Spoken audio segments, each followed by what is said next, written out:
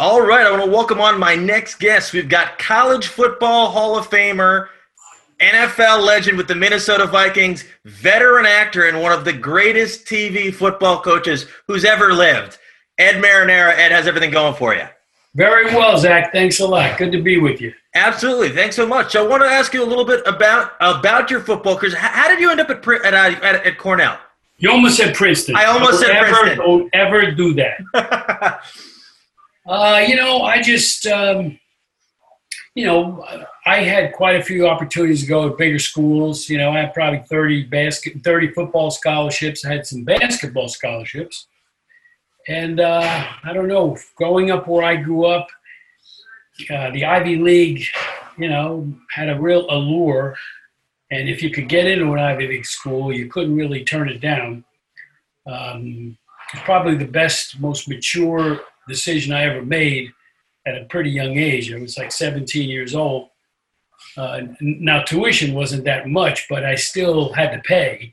I got a little bit of help, but my dad had to pay where all the other schools were, scholarships. So, it was like I've always said, it was the best decision I ever made. And obviously I got an opportunity to play in the NFL, which the Ivy League are not necessarily a stepping stone into the NFL, but I was able to do that. I'm very proud of that. Absolutely. What was there any adjustment period for you adjusting to college football, or was it relatively simple? Well, I think everybody who goes from high school to college, there's a big adjustment. It's a big step. Not quite as big as going from college to the NFL, but it's still a big step. And, you kind of don't know how good you are until you're competing against people from all over the country. And, I look back at it. Back then we had freshman football, so I didn't play varsity till my sophomore year. And I think that was a good thing. I was sort of sad to see them change that rule, because I think every kid needs 1 year to adjust to being in college, and you also make your best friendships that when you're all playing together, you're all 18-year-old freshmen, and you go on and play in the varsity. But that nucleus that you have developed when you're a freshman, it helps, when you move on, for you to have a possibility of having the nucleus of another good team. And so it was just a great experience. And I have so many friends from that freshman football team, which makes you feel good. It was worthwhile. Yeah. And I have a question. Were you focused on the NFL early on at Cornell, or were you just focused on college at the time? I have a son who's 18 years old, and the advice I've been giving him all along, I said, just stay present.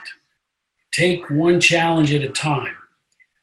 Don't get ahead of yourself. I think there's a tendency today, more than in my day, where, I wasn't thinking about, when I was a freshman, I was thinking about making the freshman team.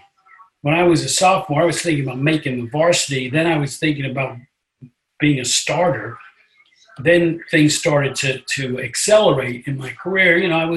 I had a lot of success early on my sophomore year. In the second game of my season, I set the Cornell rushing record. I gained like 245 yards against Rutgers. And 2 weeks later, my fourth varsity game, I set the Ivy League rushing record. I gained 281 yards, scored 5 touchdowns against Harvard. We were like 24-point underdogs. And I just kind of burst on the scene, which was pretty overwhelming at the time, because I never expected to have that kind of success so early. The offense was really suited for my running style. They changed the offense that year, not because of me, but they just wanted to do something different. They put us in an I formation. I was probably 8 yards behind the line of scrimmage in a 2-point stance, and they just give me the ball, and I would run where I wanted to. I had a great offensive line, and I just did better every year. So I didn't start thinking about the NFL until they started thinking about me. I was again, when you're 19-year-old sophomore in college and you're getting all these headlines, you got to focus on the task at hand, and that was staying healthy and having a good college career. And I couldn't leave college to go into the NFL until I graduated, because that was it wasn't early. They weren't drafting underclassmen back then.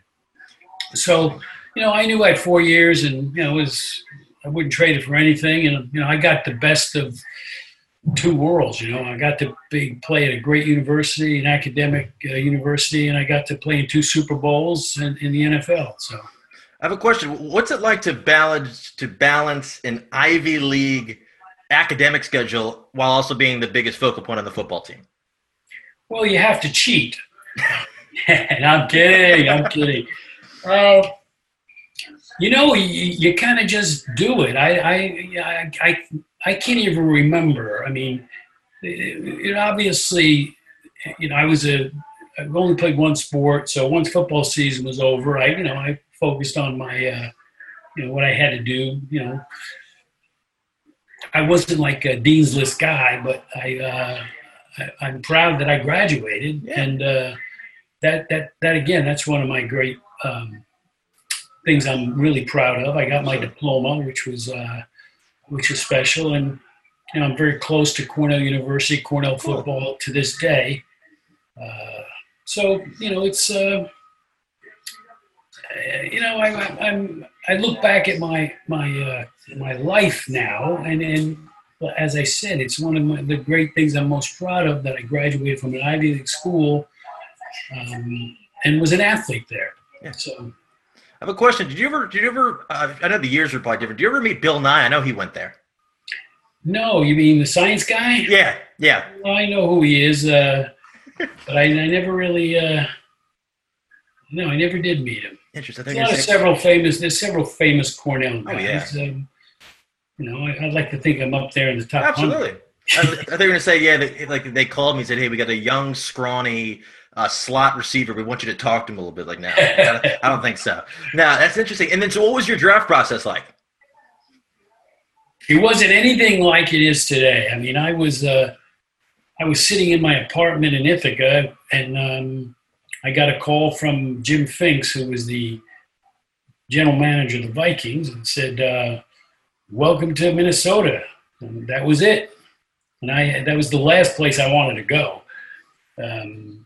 My first image was in the old NFL highlights, they would show a blow torches melting the field before the game. So that was not my idea of where I was going to spend my pro career. I was thinking the LA Rams, or the Giants, or the Miami Dolphins, or someplace warm and cool and sexy, and Minneapolis.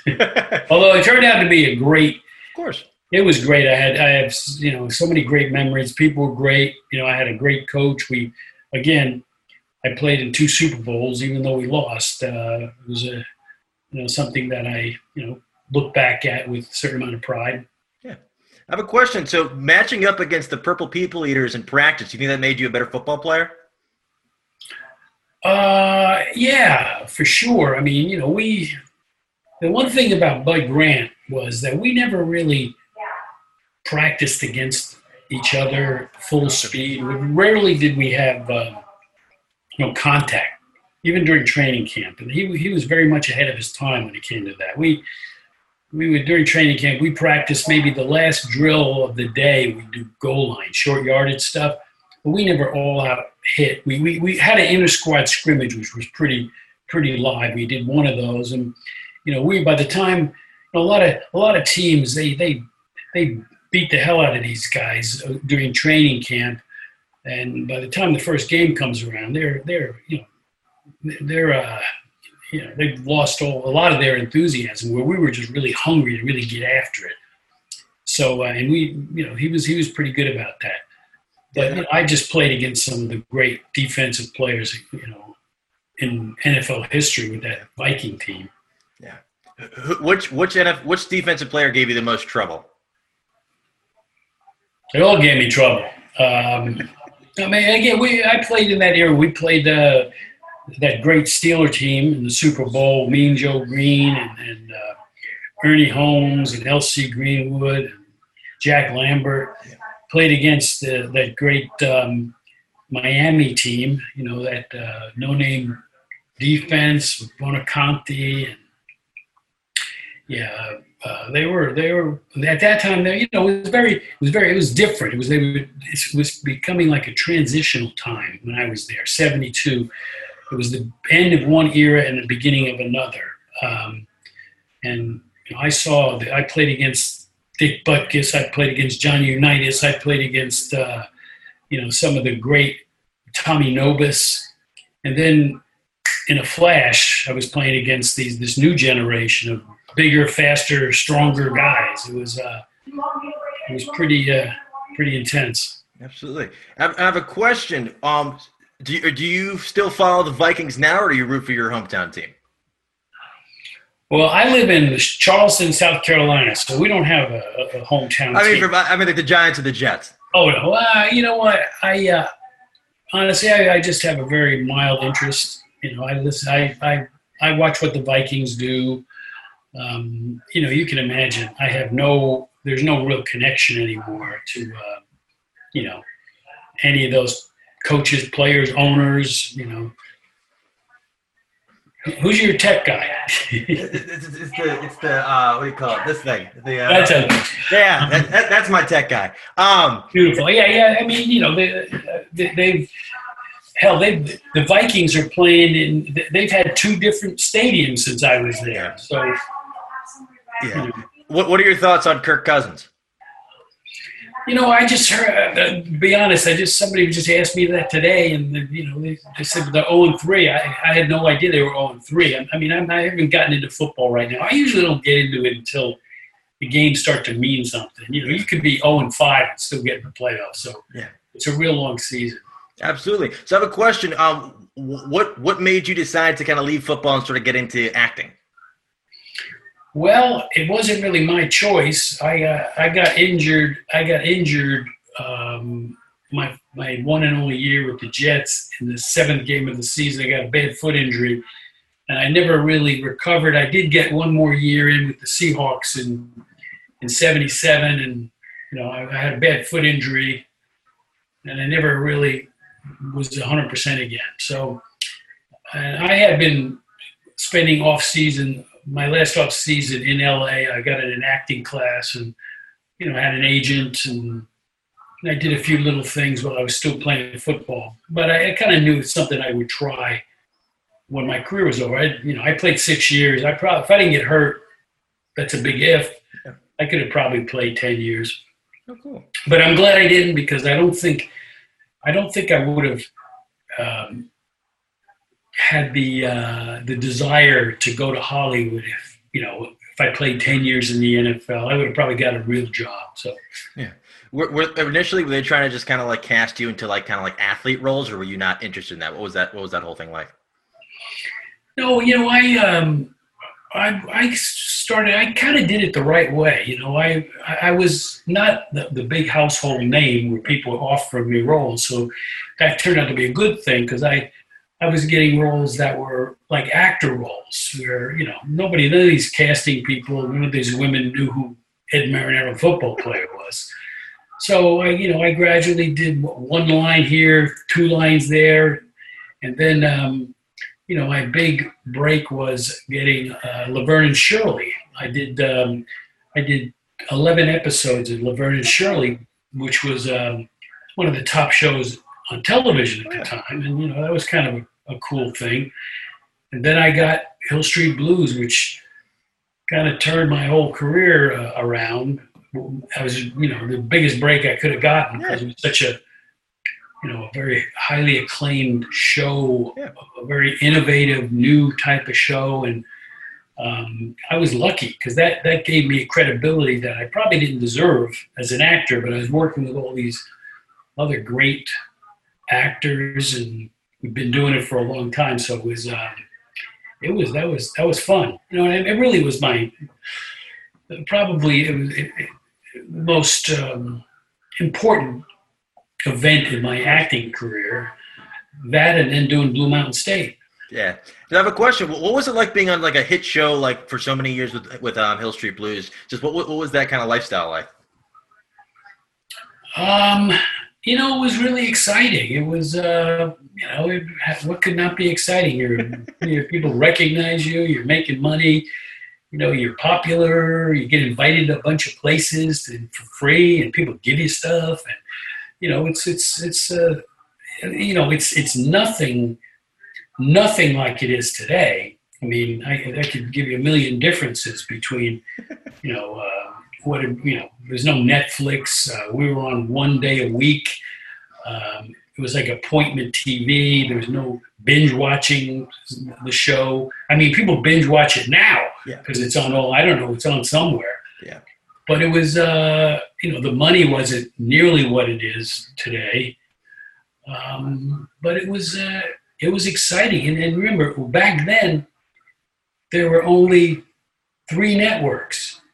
It was before even Fox came out. And if you weren't watching Hill Street Blues Thursday night at 10 o'clock, you had 2 other options and then your local news. That's wild. So that's kind of hard to imagine. I mean, for you guys, thinking about, you got 3,000 channels now. More. We have 3. Well, it's already changed.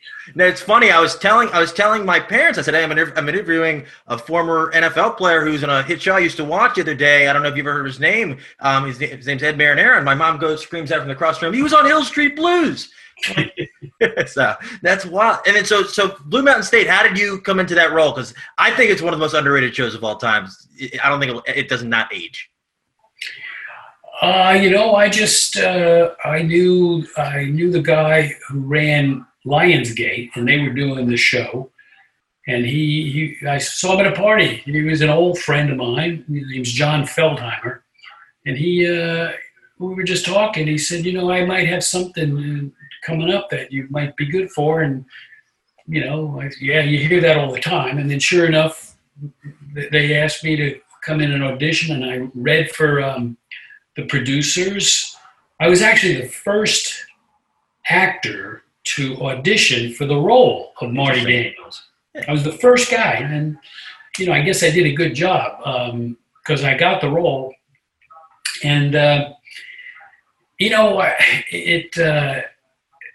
was it was great. I mean, it was the most fun I had doing anything in a long time. And we shot it up in Montreal, which was really cool. I mean, it was a great place. I was there 3 months a year, June, July, August, for 3 years. And that was a great experience. That was just fun. I mean, that was like, comedy, doing comedy is fun. Those guys I worked with were great. I think that, the writing was, looking back, you see these shows, it was very good. It was very clever. They did they got away with some stuff, it chuckled. I mean, I have friends now, older guys, who they never watched it when it was on, but then my friends and people say, he was on that show, and there was what kind. I said, well, you can look it up, and they come back a couple of days later. I saw that show. It's freaking hysterical. I mean, that when you did this and when you did that. I mean, it's funny because it is kind of timeless, and I don't think you ever. There's a website called The Athletic. Yeah. Okay. So they did a little article about the show recently. They called how Blue Mountain State became a cult sensation, and it really is. Like it's and again, it was before Netflix. Yep. So it was on Tuesday night at 9:30 or whatever, and then when it got canceled, we did the movie, and then it went to Netflix. So it was introduced to a whole new audience of young kids who didn't watch. My son is 18, but when we were doing the show, he was like, he was 8, 9 years old. And now all his friends are seeing the show for the first time, and their parents probably don't know they're watching it. But I have this really cool audience of young guys and girls who were probably anywhere from 16 years old to 30 years old. Wow. And you know, they binge watched it. I mean, it was part of their, I always say it's kind of their generation Seinfeld. Yeah. You know, they watch Seinfeld every episode. They know people, these young guys come up to me all the time wherever I go. And it, you know, it's kind of feels, you know, it's fun. It's fun to be like my age and have a fan base. Like I have the Hill Street Blues and the NFL fan base. They're a bunch of old farts like me. Then I have this another fan base who are like high school kids. So it's kind of makes me feel a little bit relevant, if you will. Yeah. And I have a question. Was the life of a college football player at Cornell at all similar to the life of a college football player at Blue Mountain State? Well, no. I mean, for several reasons, but you know, where Blue Mountain State was like portrayed, they were a powerhouse. You know, we were national champions, and Cornell was like an Ivy League school. Half the kids didn't even go to the games. You know, when I was there, we had really good crowd, but typically, you know, you get 3,000 or 4,000 people going to the games, and you know. So that was different, but you know, we had our own little world. You know, the Ivy League was very competitive within itself. You know, the rivalries were the oldest in the country. You know, Harvard, Yale. You know, we played Penn every Thanksgiving. So we were in our own little world. But yeah, I mean, it was and. The dumbest guy on my football team would have been the smartest guy on Blue Mountain State football team. I have a question. So, like, I think Thad Castle is one of the most iconic characters. And what were those read-throughs like? Because I don't know how you guys could keep your stuff together without bursting into laughter. Well, that's what sort of made it fun. And Thad, Alan Richardson, he made that. He made that character what it was. I mean, his interpretation, you know, he did a great job. Yeah. You know, a lot of times you see something on paper and the actor elevates the material, and he did that.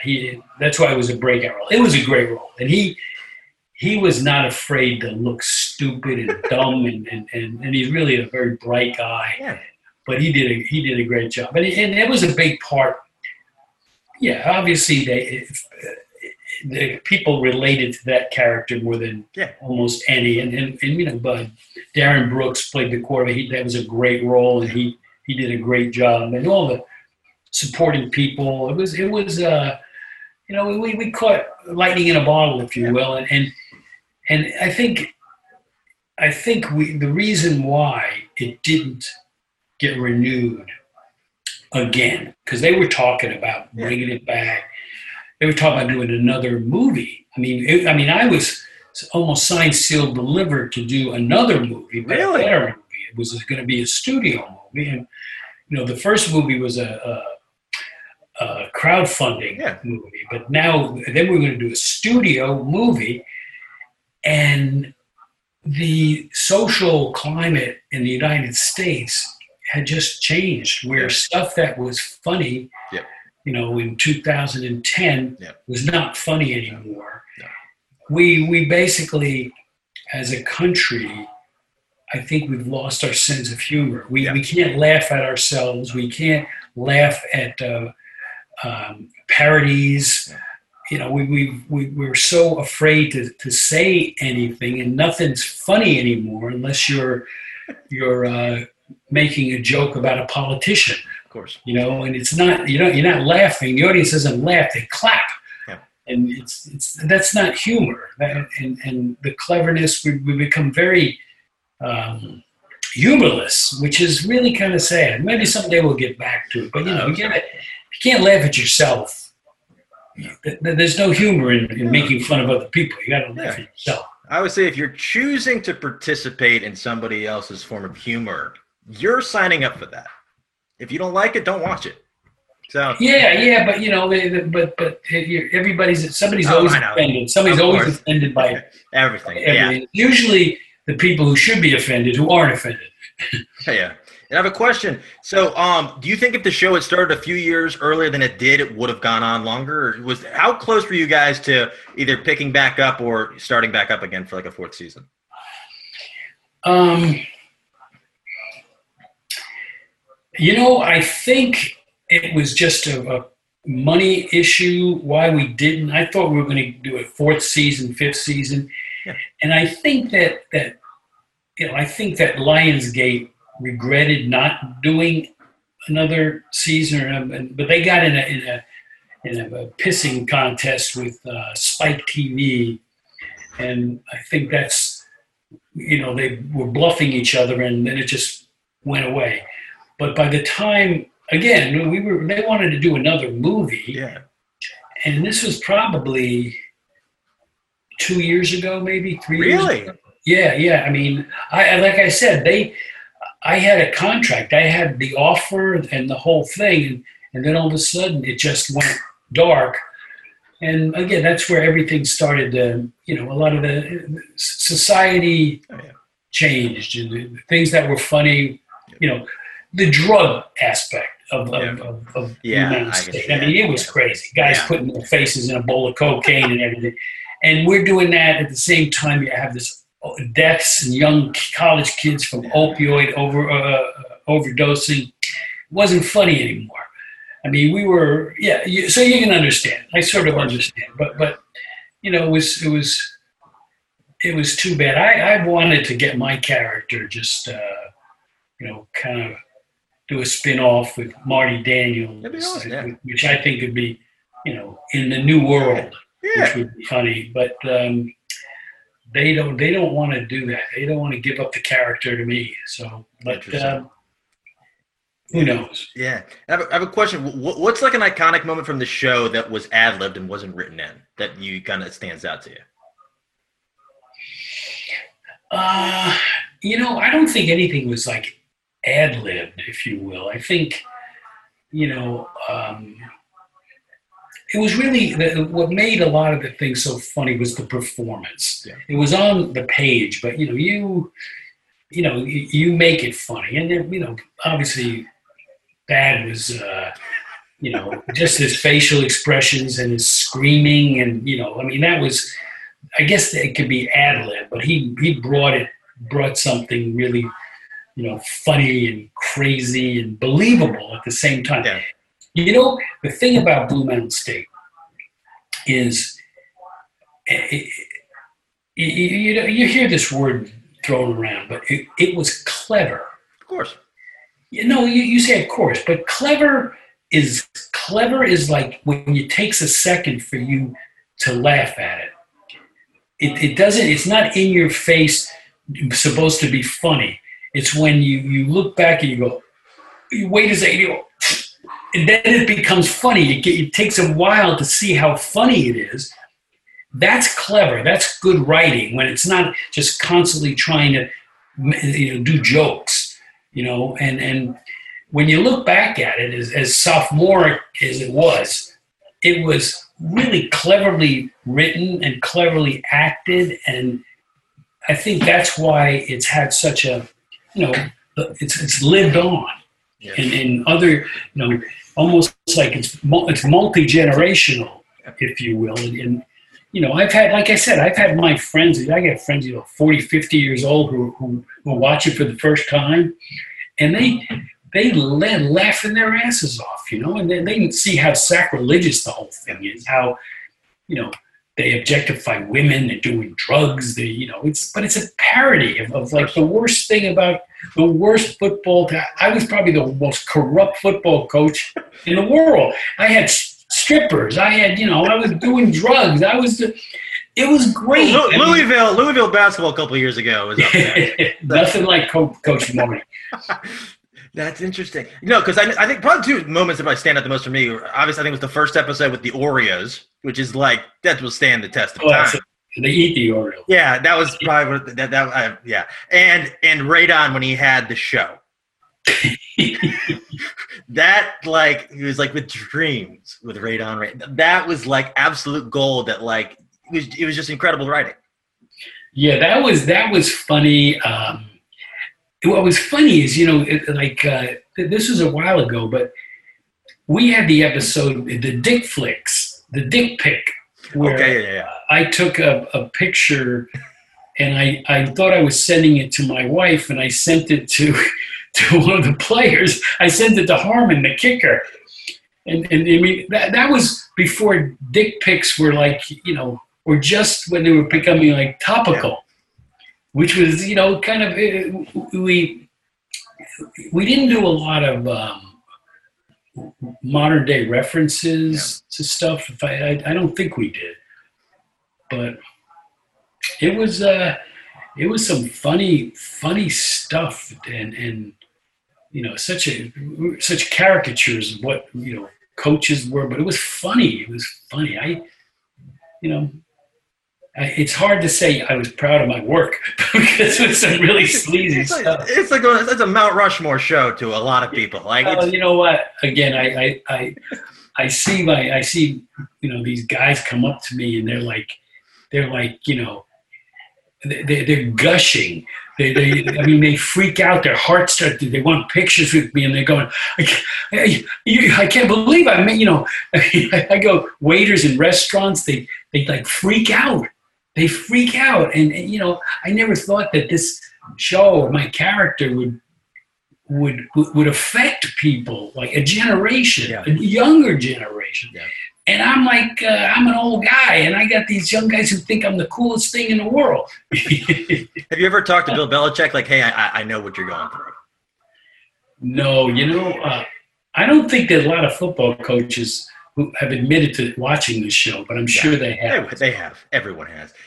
Did you apply? Did they ask you for input to make the football and the coaching seem more believable based on what you experienced at Cornell and the NFL? Yeah. They asked me questions about stuff, and I would say, with the practice. Remember, there's not a lot of football because there's practice stuff. Yeah. So I would say, they wouldn't do that or this, they wouldn't do that. Try this, So I was a bit of a technical advisor at times.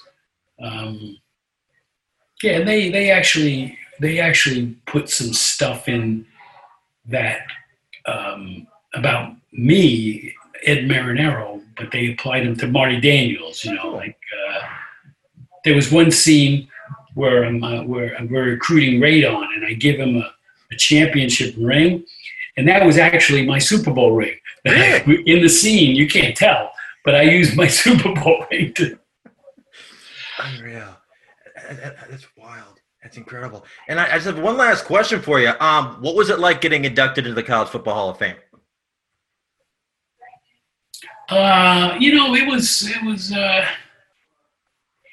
It was pretty. It's great. It's, obviously you're with a very elite group of athletes, and it goes back a long way. Of course.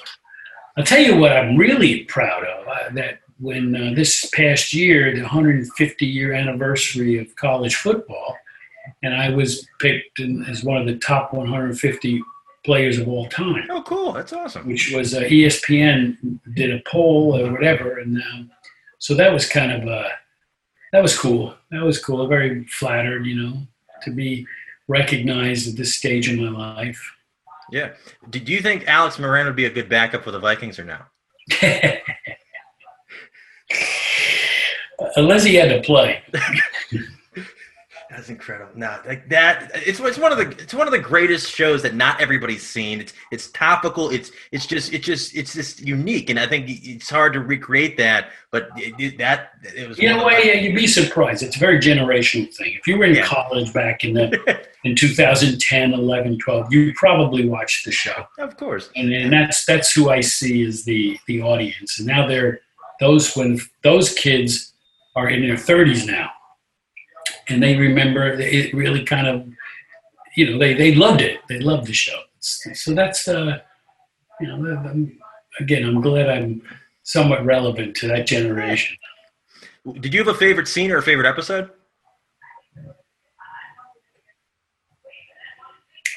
Any of the shows where I got to kiss Denise Richards, that was my favorite. I had a feeling you were going to say that.